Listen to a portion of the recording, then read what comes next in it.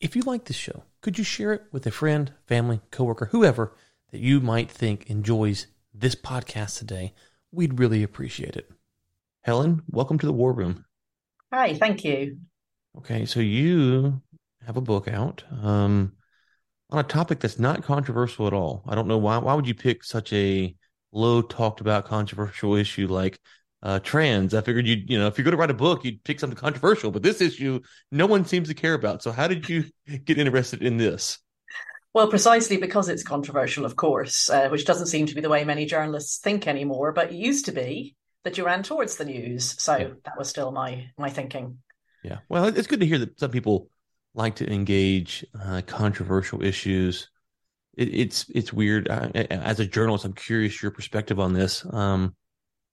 On this podcast, we have on right, left, whatever, all sorts of views that contradict each other, and enjoy that.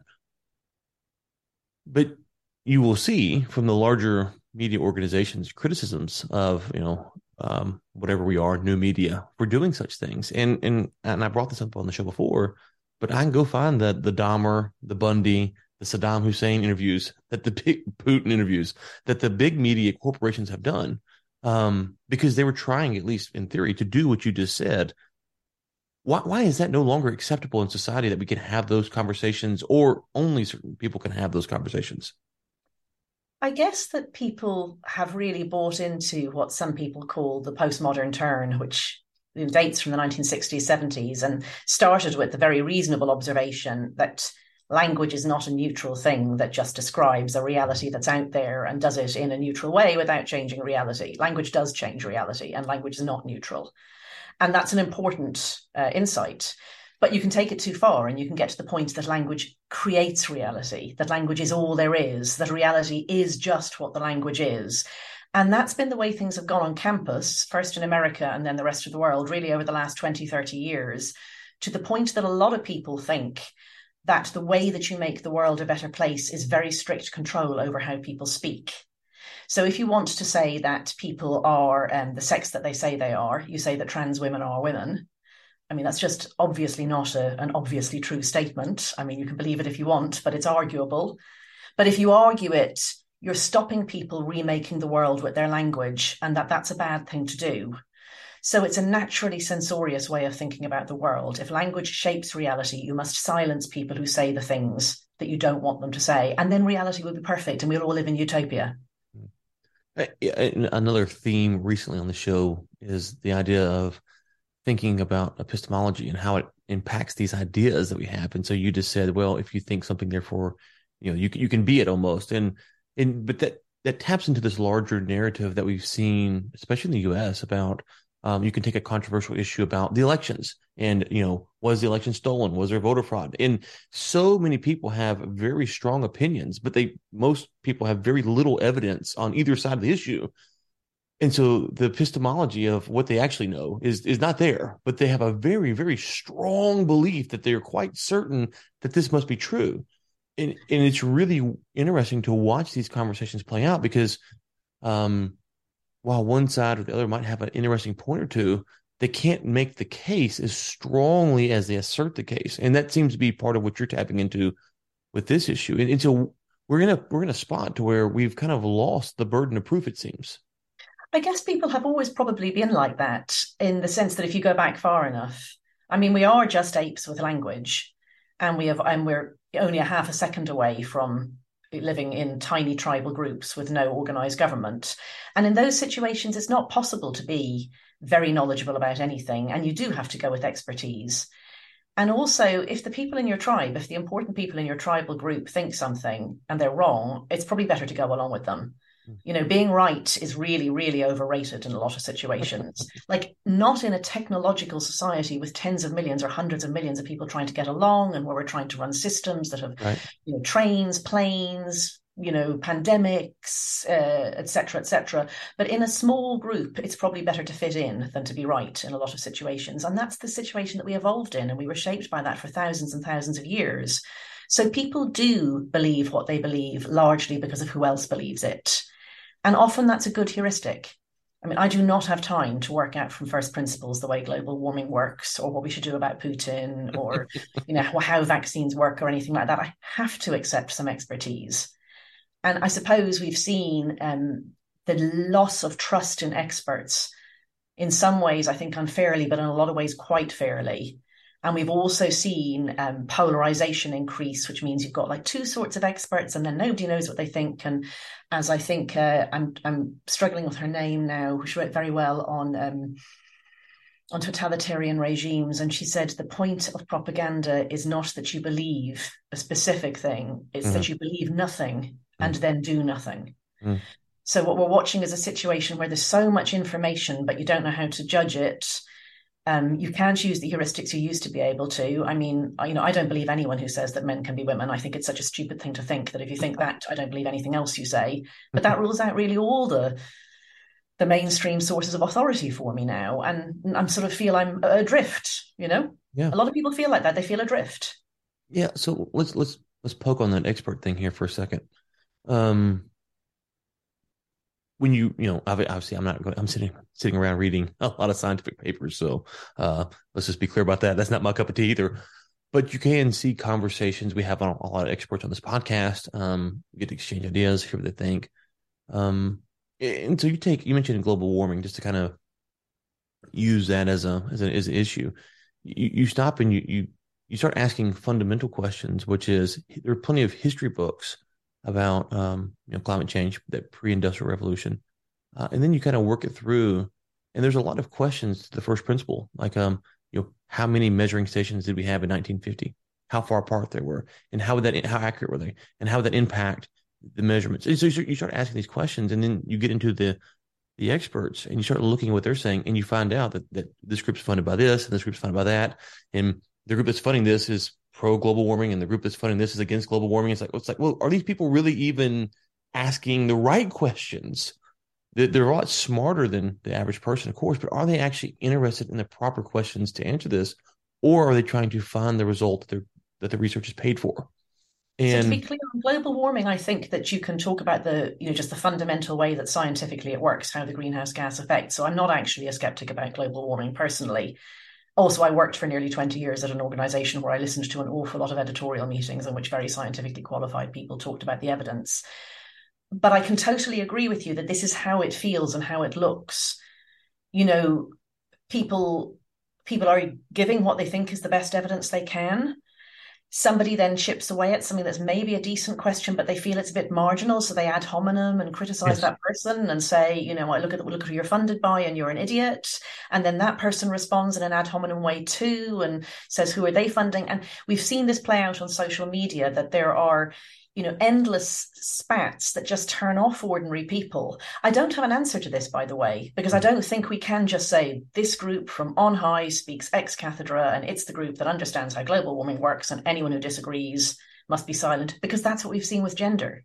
Right. That's literally what we've seen. And that doesn't work either. I think we may just not actually be very, very well suited to our information overload at the moment. And maybe we'll all have to get better information absorbing and consuming patterns, and we'll have to think about how the internet works and about how social media in particular works, because we are not doing well at the moment. Yeah, well, what you touched on there, which is where I was going, which is the climate scientists, the experts on the issue, that they are funded by different groups, but also if either side asks an interesting question, you don't get a good response to that question. You get the ad hominem attacks, and so then you kind of get lost in the weeds. Like, well, there are good questions to be asked. About going back to epistemology, what do we actually know versus what we think we know? Those are good. There's good questions to be asked from both sides that could push the conversation and help the average person, but we don't get to ask those questions. And so, but I think sometimes we do. I mean, sometimes questions are asked, and if you look, actually those questions have been answered, but then people just ask them again. And they ask them again and again, because I do think there are plenty of people who are not seriously asking questions. They've come to the conclusion they want, and they're just asking I'm just asking type questions, sea lioning, as they call it on social media. So there's all of that there. And I mean, when you think of an ordinary person who's trying to earn their living, look after their family, just keep going, there's a million things they're supposed to know about. There's simply no way of searching through on all the important issues you're meant to understand. And so people just think to themselves, sorry, I can't. I don't know. It's all the same. They're all liars. And that radical cynicism is, I think, almost the worst outcome. And there's a lot more of that than there used to be. Mm-hmm. Well, if you take it to the trans issue that you want to discuss, the book's about that we're going to discuss today, when you look at that, do you find that the experts in those fields on either side of the issue are doing real science, if you want to call it that, Right. answering the real questions? Yeah. Yeah. Do you find that to be true? No, not at all. I mean, it's not like any Well, other so this, issue. the only pushback I would say is then the problem becomes, if we can agree that that's not happening in that field. I'm not a scientist. Um, whether it's cancer research, whatever it is, Yeah. how can then you evaluate that the other scientists and other experts are actually doing it? So something that me and you can Well, understand. no, no. Right. I mean, I can answer that straight away, which is that I've now been an expert correspondent on about 5 different topics, and this is completely different than any of them. So the reason that I started to write it was that when I started to ask the same sort of questions when I moved out to Brazil, when I started covering education, when I became finance editor, and I wrote about a million different topics. As a journalist, you go in and you ask good faith questions of a range of people. And when I did this with this one, I got told that I was a Nazi, that people wouldn't talk to me, that if I was, who else was I talking to? And if I was talking to those people, they wouldn't talk to me, and so on. It was different than everything else. And that has been my consistent experience of writing about this topic for the past 4 years. Nothing else is handled like this at all. And then the second thing about it is that if you want to go against the narrative on something like global warming or cancer, they are genuinely complicated. Yeah, You have to know genuine science. We do not need genuine science to understand that there are two sexes. We knew that right, before we, right. when we started to speak. We knew that before we started to speak. Other animals know that there are two sexes. So it's completely asymmetric. There's one side saying sex isn't real, sex is a spectrum, sex can be overridden, it's Mm-hmm. more complicated, and there's the other side saying, what the hell? Mm-hmm. That's just not like global warming. Yeah. Well, yeah. I'm thinking about also we had on Joanna Moncrief, and her position is that serotonin is not linked to depression. Um, Right.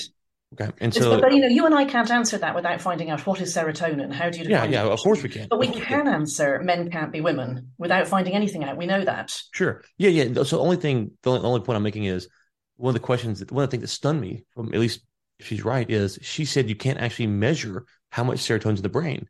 They're looking at the enzyme breakdown rate and trying to reverse engineer what they think it is. And they Right. did that in the 1960s. Well, again, I mean, that's that hard. And so you have from the 60s till today, people arguing for that position. And it should be quite clear that's a tenuous position at best if you can't measure the actual amount of something and then to link it to something and then to have a whole industry to potentially medicate people around something. So that's it. So yeah, I don't need to be an expert, a scientist. I can't, but I think there are plenty of questions about how valid the research actually is by these people versus what they're being paid to do, how they're doing. And so I'm sure there's plenty of scientists or whatever people, whatever you call them, that thought that was the right way to do it. But it's fair if she's right about how you measure it to go, yeah, I'm not sure this is ever accurate. And so the outsider does have that ability to kind of look at it and go, I don't know the answer here, but this does seem shaky. And to your point about the trans thing, which is obvious to me and you, to me the serotonin question is just as obvious, right? I can't say for sure the answer, but I should be able to go, if you can't measure it, how can you then prove that you can understand the level and then medicate someone based upon that? And I Yeah, so I suspect those can't answers. answer with the serotonin one because I've never heard of it before, but I can give examples from medical history. I mean, people, the guy who invented the lobotomy won a Nobel Prize for it. Sure. So, we know from the history of, in particular, medical science and in particular for mental health, that people get themselves right down, satanic panic Yeah. Oh yeah, we did well on and that things too. that are simply false, and entire industries built on them, and entire explications for things that are just false. So we know that this happens, and I think, one of my arguments is that we're doing that again with Yeah. transgender children. Okay, so let's talk about the trans thing, because you said it's obvious to me and you, and I would agree. But there are people it's not obvious to, or they claim it's not obvious to them. I So think it is obvious to them, but they yeah, are trying to change the subject and claiming that they aren't changing the subject. how, So, how so? well, for example, there's a journalist here in the UK called Owen Jones, who is one of the really particularly misogynistic men who likes to describe women like me as dinosaurs and, that we're on the wrong side of history and so on. And he's somebody who would say that trans women are women. Now, he's a gay man, right? So if trans men are men, then his target dating group is mixed sex. It includes male people and female people, anyone who identifies as a man. Now, I think he has a long-term boyfriend, so I'm not asking him to prove this by sleeping with a woman who identifies as a man, but he has been talking about finding a surrogate. I don't know whether he personally wants to, but he's had some public conversations with other gay men about who they would approach to be a surrogate. And they say things like, we need to find ourselves a broody lesbian. But according to them, lesbians can be of either sex. Right. A lesbian can be a man or a woman by my language. Sure. So of course they don't need to find a broody lesbian. What they need to find is a gay man with a uterus, because then they can have gay penis and vagina sex with this man. It's gay sex. That man gets pregnant. That man has a baby. It's gay. It's within their orientation, but they never talk like that. They only talk like that when it's somebody else. They only say that lesbians are bigots if they don't include trans women in lesbian-only spaces. Women like me are bigots if we say things like, men can't be women. But when they want something, for example, a surrogate or a sexual partner, they know very well who they're talking about, and they use the reality-based words like lesbian, like woman.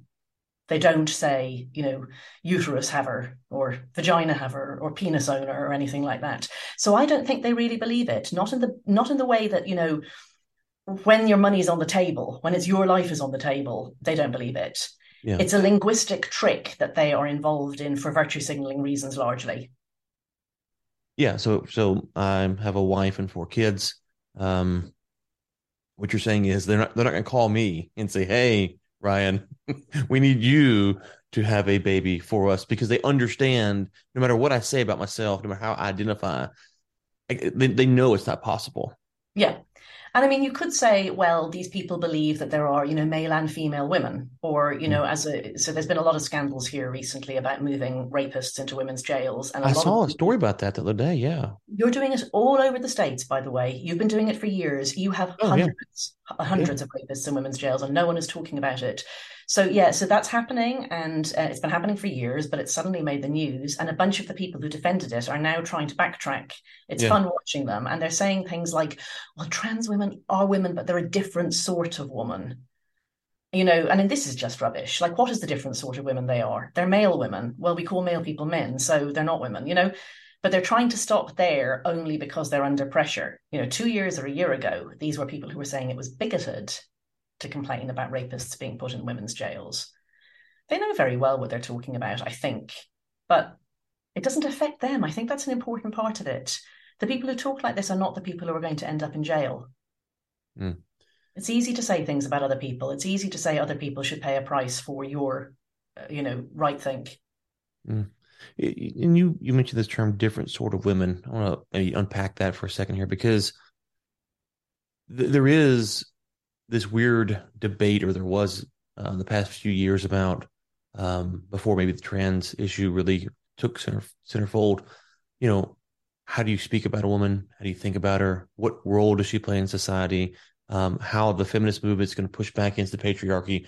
And so you couldn't label a woman, as a certain thing, because you wanted her to have the ability to go out and to choose her own destiny and venture, if you will. And so there was kind of this sense of which it seemed, maybe your take on this, it seemed as if the argument was women were kind of painted into the Betty homemaker box, and we wanted that to be expanded. But by expanding it, we flattened it out to you can do anything, which is really kind of a flattening out, but from a different perspective. And so when you're saying, hey, now, a different sort of woman, it's like, well, we're trying to figure out these things. And what I don't understand about these different arguments is to say, well, you have a circle here, which is women. And inside that circle, you can have women who are homemakers, women who go to work, women who do hybrid jobs, women who have kids, women who don't have, like it doesn't seem to have to be, we should be more, I don't know if fluid's the right term, but more open to the differences and celebrate the different type of women. My wife's a homemaker primarily. We should celebrate that. You're a journalist. Let's celebrate that. There's no reason to have to pit them against each other. Yeah, it's strange that these things have got conflated. And it really is strange because it's completely different to say there are two types of human being, man and woman. Mm-hmm. It's easy to distinguish them. It's Mm-hmm. because of their bodies. It's because we're mammals. The two sexes are evolved categories. And you know what? You be you. You do what you like. I have a PhD in mathematics. I really do. That, being a woman didn't stop me. Yeah. But I'm still a woman. So that to me is the progressive position. I accept that there are differences on average in interests between men and women. There are certainly physical differences between men and women. Yeah. But women can do what the hell they like and men can do what the hell they like. Be yourself, be anybody, dress how you like. If you're gay, straight, doesn't matter. But you're still a woman or a man. That's the progressive position to me. And then there's the most regressive position possible, which is the transgender position. And that is what you do makes you the man or the woman. So if you were born female and you like playing in mud, hate dresses, refuse to have bows in your hair, massive tomboy and run around the place climbing trees and so on. We used to just say you're a tomboy. Mm-hmm. Now they say, oh, your gender identity might be boy. Mm-hmm. And little girls like that, and their parents now report quite often that other people will proactively say, oh, how does your child identify? Oh, does your child use he, him pronouns or something? And I mean, that's incredibly regressive. Like, it's even more regressive than old-fashioned sexism. I mean, there's a phrase that some people use that I've heard that I think is really, really good. An old-fashioned sexist thinks that if you see a boy in a dress, you have to take off the dress. Mm-hmm. A new-fashioned sexist, that's a transgender ideologue, thinks that if you see a boy in a dress, you're going to have to chop off his bits because he's really a girl.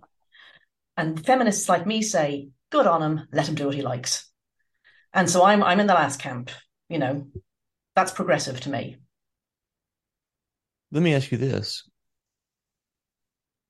How do you view the issue of consent in this topic, in this debate? Right, that's interesting because you're a libertarian. Yeah. So I certainly started from the position that people have bodily autonomy, and that would always be my starting position. I'm talking about from the age perspective. Yes, no, but I have things to say about adults too. Okay. Actually. Go ahead. Yeah. So adults have bodily autonomy would be your starting position, okay? Children do not have bodily autonomy. They're not old enough. It's a sliding scale, obviously, but sure. Parents have to help them. There should be things that are simply ruled out by society because otherwise they will be sold to children. For example, tattoos. I don't know if it's the case in the US, but in the UK, you can't get a tattoo until you're over 18. Yeah, it's state by state, but it's probably similar. Yeah. And, you don't say, oh, well, it's a sliding scale. Some 17-year-olds are mature, some 19-year-olds are idiots, even though that's true. You realize that if you don't have a hard and fast rule, you're going to have tattoos sold to minors and it'll slide. So you have a hard and fast rule. I would have a hard and fast rule, no gender medicine for any under 18s because they're simply not mature enough. And it's not like other medicine where parents can consent for you, because in other medical situations, there is a clear diagnostic thing. There's a thing that you can see. Your child has cancer, your child has broken a bone, your child needs an X-ray because, their teeth are crooked, that sort of thing. And then you can be given data as a parent that says, well, we could do this, or we could do that, or we could do the other. These are the side effects. These are the outcomes. This is what happens if we don't do the treatment. And so you, as the person who has the child's best interests at heart, can make that decision.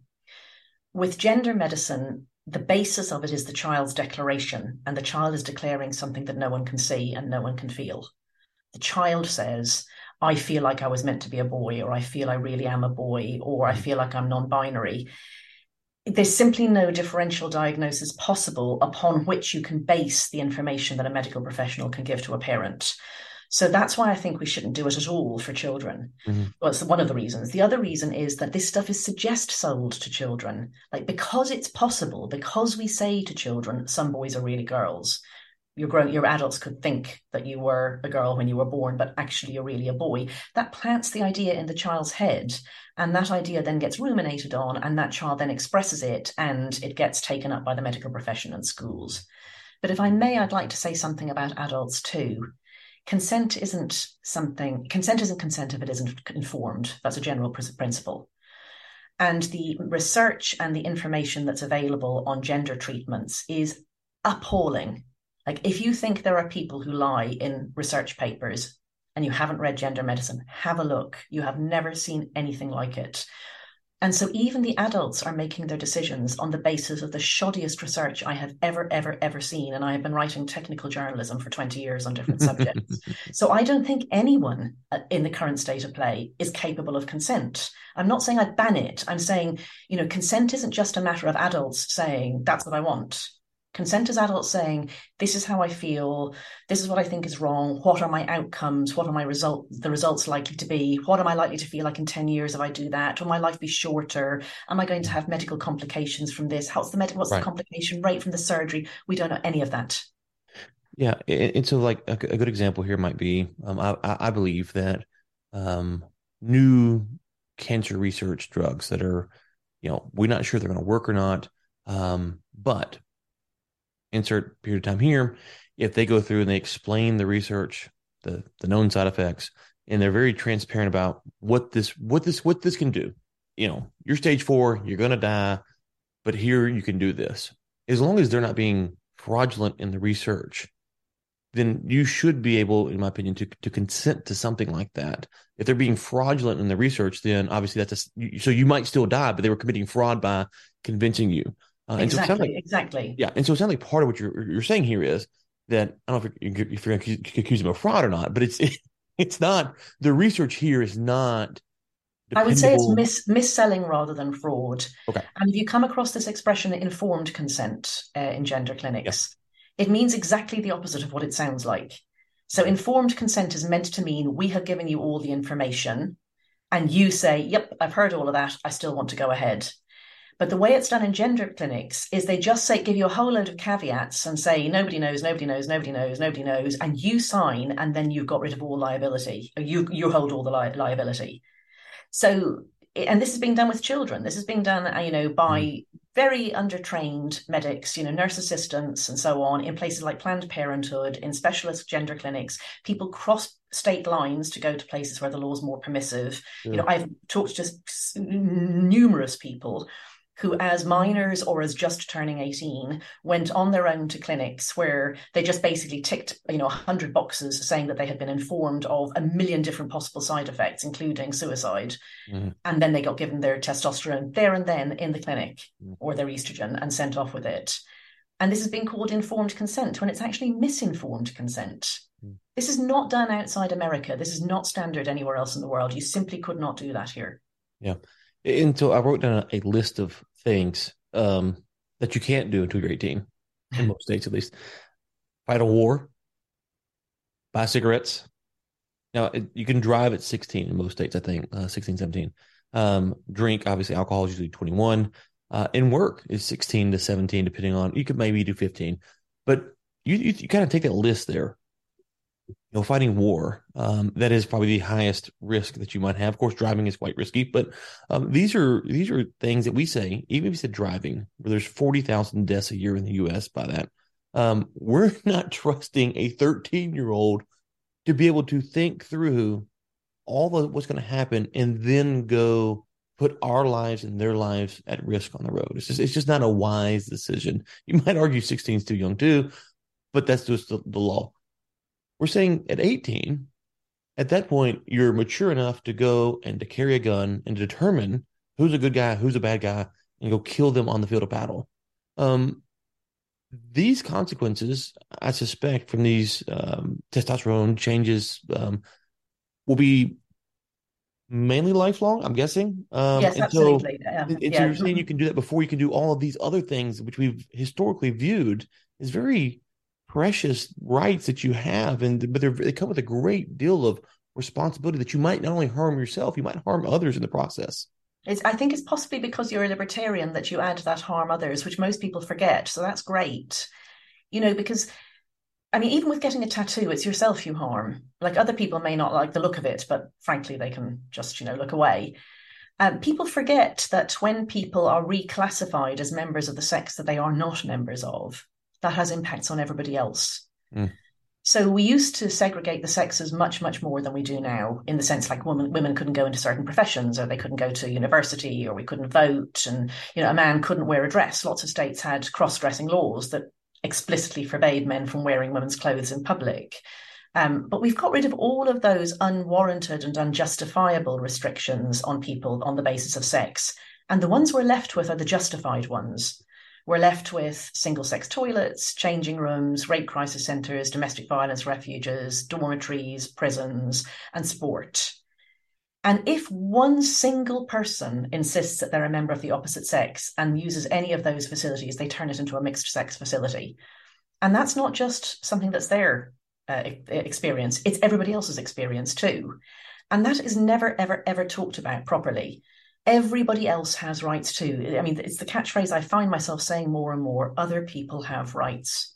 So you say your child has a special gender identity, your little boy is really a girl. It's your right to call that child she. It's your right to go to the school and insist that this little girl is registered as a girl, called a girl, use the girls' toilets, whatever. Everybody else in that school has rights too. And those rights include, and have included for decades, the right to be only with people of their sex in certain vulnerable situations.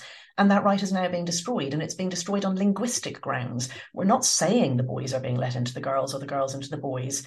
We're just calling them boys or girls the wrong thing and letting them in anyway, and then telling anyone who objects that they're a bigot. Go back to something you said a second ago about the impact of stuff. I'm curious your thoughts on something like Instagram. Okay. And so, or social media in general. It is a tool that is new, obviously, in the human history. And so you take this trans idea and you're saying, hey, that we're kind of running with this. No, there's no checks. This is kind of off the rails. But don't we see this in other forms of society where you might have something like Instagram or TikTok where we are encouraging people to post certain types of behavior, certain types of pictures, without really understanding the long-term impacts of what that might be as well? Absolutely. None of this could have happened without social media. There are several things that were required for this to happen, and social media is absolutely, definitely one of them. I mean, partly it's because ideas spread much faster than they do. So from my book, I read a lot of history of medicine, and in particular history of psychosomatic medicine, for things that start in your mind. This doesn't mean they're not real. Like, people sometimes think if you say something psychosomatic, it's not real. It definitely can be. And it can have physical symptoms as well. But different societies have different psychosomatic illnesses and different clusters of symptoms. And that's because your societal narratives, your medical profession in that country, your authorities in that country see things a bit differently. And so if you feel awful, you shape your symptoms according to what's acceptable or understood in your society. You express your misery in culturally sanctioned ways. Now, we have, there was a very good book I read that was written just at the end of the 1990s on this, and it talked about how the medical profession shapes psychosomatic illness, and it said that newspapers have a big part in it too. And that book was written before social media came along. Social media now, far faster and far more globally than anything ever before, is shaping psychosomatic illnesses.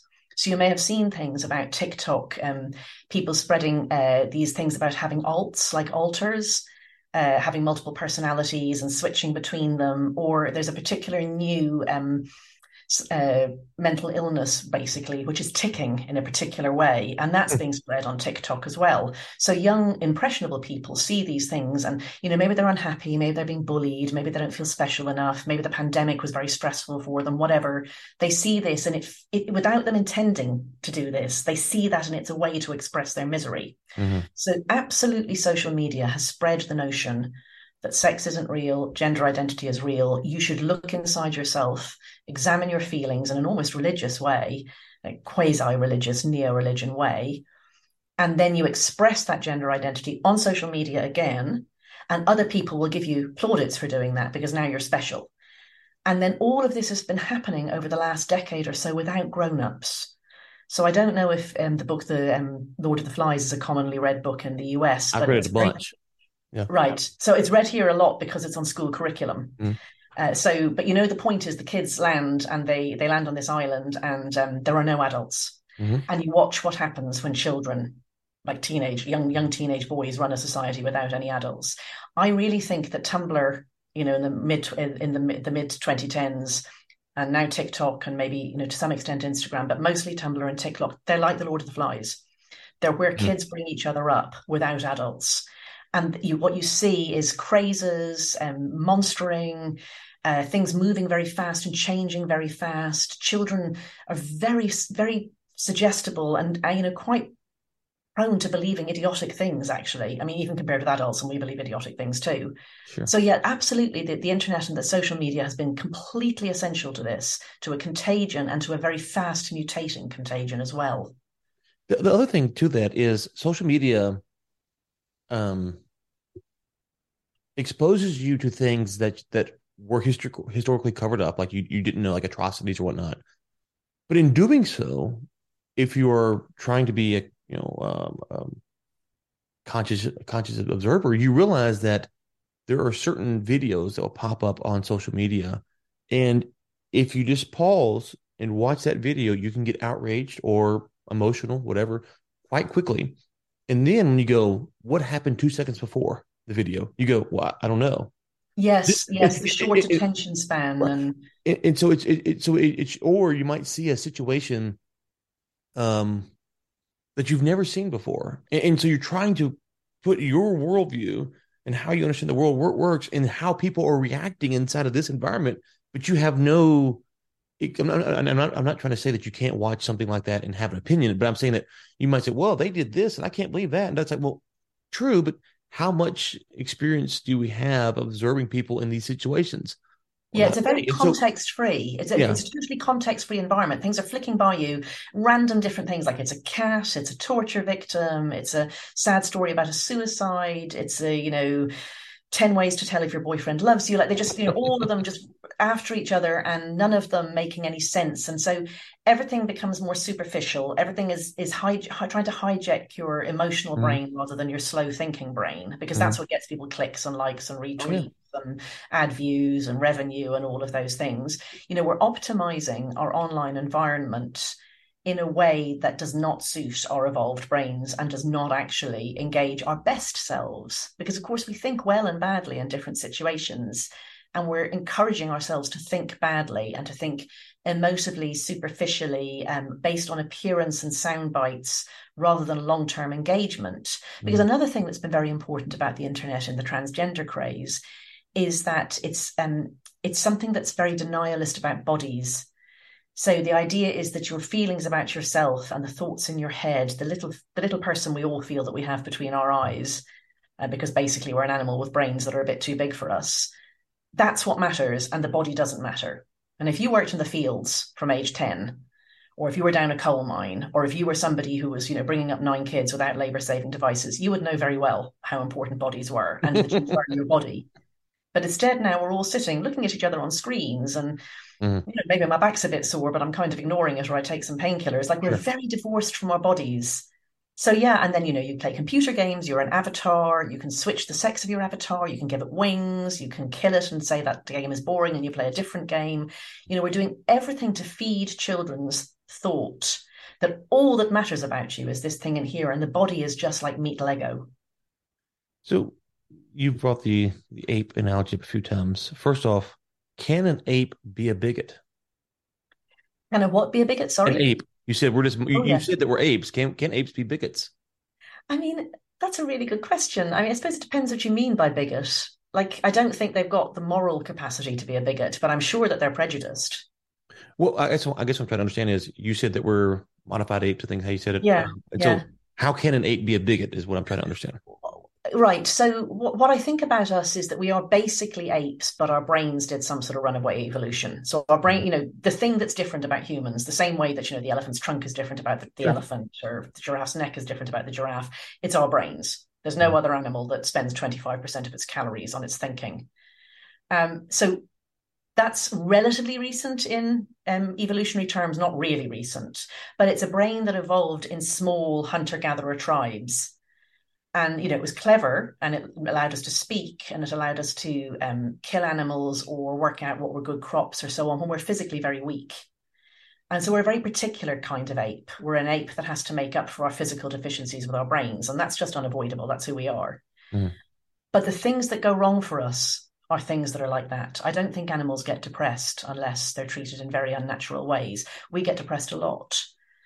We fall out with each other. We have wars. We do things that animals don't do, and they're always to do with our brains being kind of outsized. And that happened before the modern environment, like hunter-gatherer tribes do fight. Mm. So on top of that vulnerability, which is that we are weak animals with an outsized brain, we now live in an incredibly unnatural environment that is hijacking that brain to do bad things. I mean, good things too. Like, I love the modern world. I love the internet. I love, my comfortable home and all of those things. I don't want to go back to, to living in a prehistoric society or anything. But, it's just a fact that there are things that we are not evolved to cope with. Mm. So that brings me back to, can an ape be a bigot? I feel I need to think about that question more, but I suppose I'd just more broadly say that our vulnerabilities are the vulnerabilities of a particularly weak ape with a particularly large brain. And now we've put ourselves in a new environment as well. So we can't expect to see no trouble from that. Well, it ties into my next question, which is the argument that you hear this issue or many issues, you're on the wrong side of history. And it's a that is laced with ethics and morals and morality, in a futuristic judgment, a fortune telling almost. Like, in 2,000 years, we know how they will look back on this period of history. Well, if we know anything, we look back at a lot of history and go, man, they weren't very smart. So it's quite unlikely that someone today can pick exactly the right side of history for all the issues. It's more likely that they're gonna look back and go, oh man, what a bunch of dunces back then. It's a way of not having the argument. It's a way of saying you're immoral, but I'm not going to tell you why. Right. And it's particularly said by younger people to older women in particular. Mm. So young men say that, like the Owen Jones guy I mentioned, he particularly likes saying this to any woman over 50. And I know some female journalists that he has personally said to, I don't worry about what you think because you'll be dead soon. Mm. Charmer. Mm. So the right side of history, I mean, this suggests that there's permanent progress. And we're used to the idea of progress because technological progress has been so extreme that I think we've got seduced into the idea that progress is an inevitability, really, that it's what we've experienced and we are going to keep experiencing. And there's no denying, people live much longer, we are much healthier, we've conquered a lot of diseases, we've fed far more people than we would have thought we could feed 30 years ago. There's a load of ways in which you can say progress has been really extreme. I mean, both my own children are by IVF. I would not have had children if I was 40 years younger. So we're used to that progress narrative, but then you could start and look and you could say, well, mental health crisis, much worse than it was. We're able to end all of humanity with the push of a button now if we want. We couldn't have done that a while ago. There's things that have got worse as well. So and then you could say, well, is the progress even that we've seen going to continue? Because it doesn't seem to me to be obvious that it will. Sure. Yeah, I mean, we could just be in a special period where we had just made a great leap forward, so to speak. We definitely are in a special period, right? Because, I mean, so my grandfather was born in 1922. He's dead now, but you think about from 1922, I think he was 90 when he died. So you think about that 90-year period, what he saw. There's nothing like that in human history that's ever happened.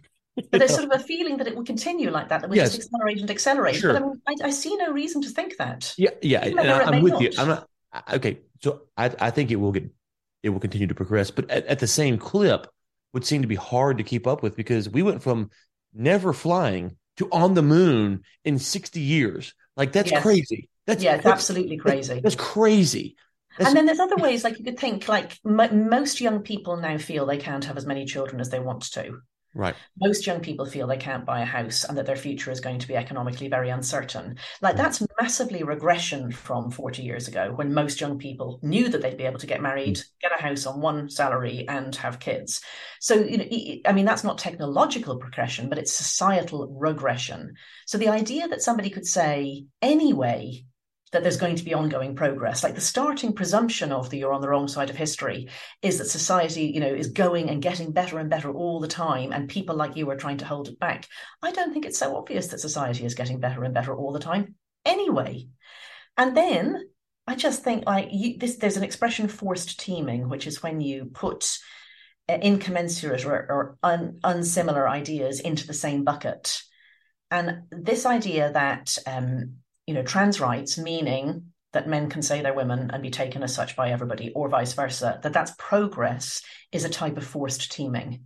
The narrative is this. The narrative is we had slavery and we ended slavery. We brought black people into the tent of being human. Mm-hmm. Women weren't able to vote. They were chattel owned by their husbands. We changed that. We brought women into the tent of being human. Then we got gay marriage, etc., etc. So, and you can fit in the civil rights movement in the 1960s as well. And now we've arrived at the next group, trans people. We're bringing them into the tent of being human. But this is not like the other things. Trans people have the same human rights as everybody else right now and have had always. What they don't have is the right to say, if they're a man, that they're actually a woman, or a woman, that they're actually a man. And that's nothing like saying women are human enough to be allowed to vote, black people shouldn't be enslaved, gay people love their partners the same way that straight people do, so they should be allowed to marry. It's like saying a gay man is actually a woman, that's why he should be allowed to marry. Or this woman is different than all other women, so she should count as a man, so I'll let her vote. It's a totally different sort of argument, but the narrative is very convincing because we've bought into progress as an inevitability. And so we say it's the next civil rights movement. That's what these people mean when they say you're on the wrong side of history. They mean that it's part of a 200-year march of civil rights movements. I don't think it's a civil rights movement, and I don't think that progress is an inevitability anyway. So what would you say to someone who says, I don't know, pick 1850, 1840. Back then, it wasn't self-evident that this is where human history should go or will go. So you had to have a group of people who had to think for some reason this is wrong. And so they had to have a basis for that, which is some kind of morality. And so today you say, well, you have this issue and you're saying, well, I think it's wrong based upon what I see about the world. And they're saying that they think it's right.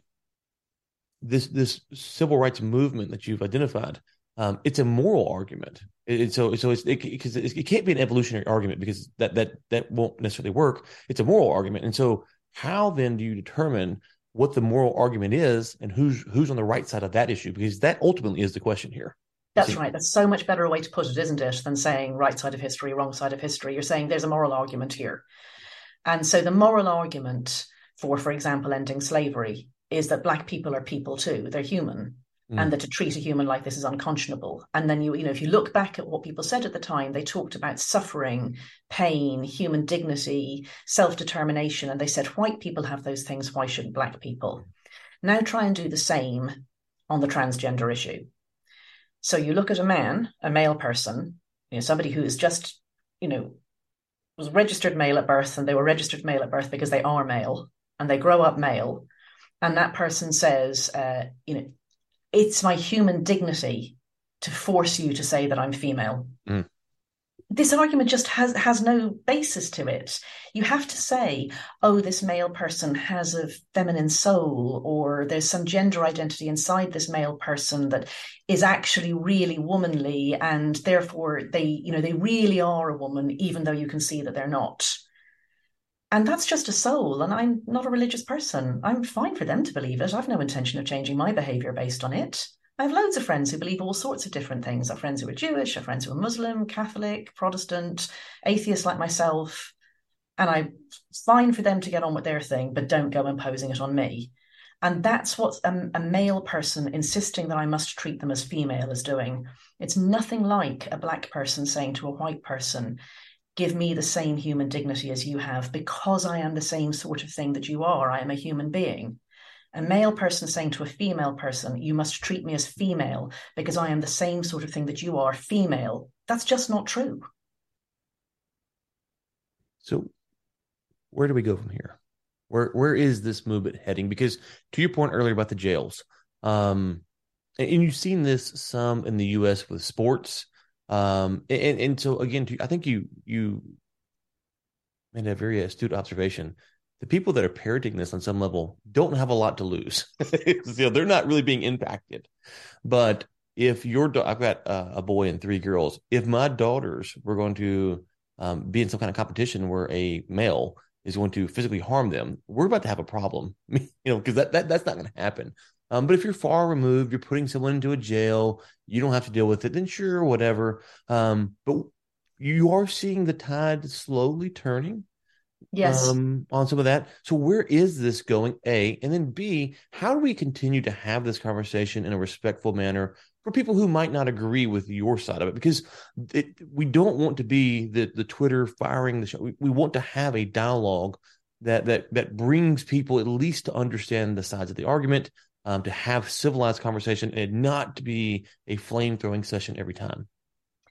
So I think that the movement is so divorced from reality. Like the fundament, I would never have believed 20 years ago that there could be a successful political movement that was based on the statement that you can count some men as women and some women as men, and that will change nothing. I would never have believed that something like that could be so successful. And it's so divorced from reality that if you let it run for a while, you start to see ill effects pop up all over the place. So you start to see lesbian dating apps that are a third men. That's the case now in lesbian dating apps. And lesbians can't complain about it without getting kicked off because they're told they're transphobic. You start to see increasing numbers of men competing in women's sports. And the physical differences between men and women make that really totally unfair. You start to see rapists in women's prisons. And it turns out a lot of people have lost their moral compass and have totally overlooked the fact that this is an actual, international law level human rights abuse. It's the sort of thing that countries sign up to say will never happen. You see children being sterilized. You see gay children being told, like children who are likely to grow up gay, who are gender non-conforming, you get them told that they must really be members of the opposite sex, which is massively homophobic. You see women denied any spaces that women need in order to play a full part in the world. And we're seeing all of that now. And I think that affects everybody. And as it becomes better known and more common, the backlash comes. And I don't want a backlash because that's not good for policy making. It's bad when movements of any sort overshoot, even if they were good, well-meaning movements. And I don't think this one is. I think it's totally harmful. But when movements overshoot and there's a backlash, you see a lot of people hurt. The longer it goes on, the more people are hurt. And so what I want to do is to stop the overshooting that we're seeing now. So I sometimes think like I'm the big friend of the trans activists. I'm the person who's saying, stop this before you end up, with us shooting way back to gay people are bad too, and women have to wear dresses, and men are only allowed to wear trousers, and gender nonconformity is bad, because that's what will happen if it keeps going like this. We'll see a big overshoot back to the way things were, and lose a lot of good things as well. And the things that will really register with people are their children. I mean, you say that's not going to happen about your children. Well, I'm telling you, I know people who would have said the same thing, and it is happening. They weren't able to stop it because other people got to make the decision, and their choice was to take their daughter out of the competition or to see them play against men. You can't stop it on your own. All you can do is talk about it. I can stop my daughter from participating. That I'm saying that there's a barrier there. Yeah, there's a problem there. So the children really wake people up. Sports wakes people up because it's so visual and because it so obviously contravenes a strong sense of fairness. And also, frankly, because men care about it. Men don't much care about women's rape crisis centres, I'm sorry to say. So saying that there are a bunch of men identifying into women's rape crisis centres and men go, who cares? But you watch Leah Thomas and men can see the unfairness of it. It's also when women say we need to have female-only domestic violence shelters, a lot of men hear the women as saying, you men, you're rapists, you men, you're violent, all men, you're bad. Now, we're not saying that. We're just saying that basically only men rape women. Not very many men, but it's only men. Sure. But some men get very defensive about this, and so they won't engage with it, or they just don't think it's interesting. Whereas the sport one, what you're saying is, oh, you men, aren't you wonderful? You're so much bigger and stronger than us. And men are like, yes, we are. You little ladies need your own sports. So it feeds into men's self-regard, I'm very sorry to say. I am pro capital punishment for rapists. I've said on the podcast before, so we can go hand. Not all, hashtag not all men, okay? No, I know. But I am with you. There is something there. Men get the sports, and they get that it's visual, and they get that it's not fair, and it doesn't feel like man bashing. Sure. I'm sorry to say men won't engage with the things that they think are men bashing. Even when women aren't men bashing, we're just saying, look, come on. It's men. Come on. I'm with you. I do have a legitimate question for you here. It might come off as kind of tongue in cheek, but it's something I've thought about before. You've mentioned the term transphobic, homophobic. Now, I'm from Louisiana. I've got a high school education. I'm not a smart person. But growing up, phobia meant fear. Yeah. Okay. And so when you, and maybe, at least from a rule, from Louisiana, at least that's what it meant, was fear. It didn't mean what it seemed to mean, in these contexts. And so we think about words and mean, so A, has it always had this other connotation and we should talk about it? Or B, has it been used to suppress dissent on the issue of homosexuality, trans issues, whatever issue it might be, by attaching the phobia, because the phobia now is an ambiguous term. You're transphobic. Well, what does that mean? I'm not afraid. I mean, so what does that Yeah, mean? I absolutely see what you mean. I don't actually know what the history of the word homophobic is, but it is the word that's now used, and words mean what people use them to mean. So that is the word that people use for fear and disgust of, or hatred of, or dislike for. But you can see the problem with the ambiguity of it, which is... Yeah, I don't know that it's so ambiguous with homophobic anymore, just because it's become such a standard word. But transphobic now, that's massively ambiguous. No. What I'm saying is there's no. What I'm saying, when you say transphobic, homophobic, I'm not sure there's a set definition that we would agree on how to identify what makes one a homophobic person or a transphobic person. Like, there's no real... I would say I see what you're saying, but I would say it's a bit different for the two of them. Okay. I think there's probably more agreement on homophobic, though I wouldn't fancy writing a definition of it myself. I think that if you say, if you use slurs like faggot or something, that's homophobic. Okay. If you wouldn't employ somebody because they're gay, that's homophobic. Sure. If you would go out gay bashing, that's homophobic. If you, tell nasty jokes about people, and I'm not talking about your friends, because friends banter, sure. I'm talking about like really nasty material, that's homophobic. Even though, as you say, probably, is any of that about fear? It's an odd word, all right. Transphobic should mean being like that about trans people, but it doesn't. It means not accepting their gender identity. Yeah. That's what the lobbyists tell you transphobic means. Well, I don't accept their gender identity. I bear them no ill will. I've no problem with men. I'm married to a man. I have 2 sons. I love my dad. I've got 5 brothers. I love them too. I've no problem with men. I just don't think that men can be women. Yeah. And yet that statement is described as transphobic. But I'm not afraid of anybody. I just don't think that men can be women. So that's a really good example that you've given of a word that's an activist word that's like turning a very ordinary thing. Very few people think that men can be women. Into something that's fear, hatred, in an undefined way. That's something that could be a hate crime, something you might go to jail for, lose your Twitter account, right. You shouldn't be employed, all of those things. And all I'm saying is there are 2 sexes and we can't change sex. Yeah. And I would just say, I'll give you the final word here, is that we should be careful to allow something like the term, like a phobia or phobic, attached to things, because as it goes from one issue to the next, you find that there is no common agreement on what this means. And you might say, well, I think for homophobic, I have a definition, but you wouldn't want to write one. I think that we would find that as we press this, as future issues come up, to be XYZ phobic will become broader and broader. And it's harder to rein it in because we've changed the definition. And I do agree with you, though, that we do live in the world and people use words as they define them. So I do agree with you on that as well. And so I'll give you the final word. And where should we send people to follow more of your work? So I would like people to read my book. I wrote it because I think this really matters. And my motivation for writing it was meeting children who had been sterilized. It's that simple. And the children who are being sterilized in the name of gender identity are disproportionately children who are going to grow up gay or who are on the autistic spectrum. There are lots of other children too, but this issue disproportionately affects gay and autistic children. I think it's a human rights abuse on a major scale. I think it's the big medical scandal of the 21st century. And that is why I blew up my career, left one of the best jobs in journalism, opened myself up to being called a Nazi every day on Twitter. And because I couldn't look away once I realized that. And the book is called Trans, When Ideology Meets Reality. I also work for an advocacy group called Sex Matters, which is, the strapline is sex matters in law and everyday life. I'm not interested in imposing behavior on people by sex where sex doesn't matter, but where sex does matter, it's sex that matters, not gender identity. Okay. And the third thing is I have a website, thehelenjoyce.com, where people can find my current writing. Okay. We're going to that in the show notes. Thank you so much for your time today. I really enjoyed this. Thank you very much. It was a lovely conversation. Hey, you made it to the end of this episode. Thank you so much. Now, I'm going to ask a favor. If you enjoyed it, would you drop a 5-star somewhere? And if you really enjoyed it, would you consider becoming a subscribing member over at warroommedia.com? Helps keep the show going and ad-free. Thank you so much.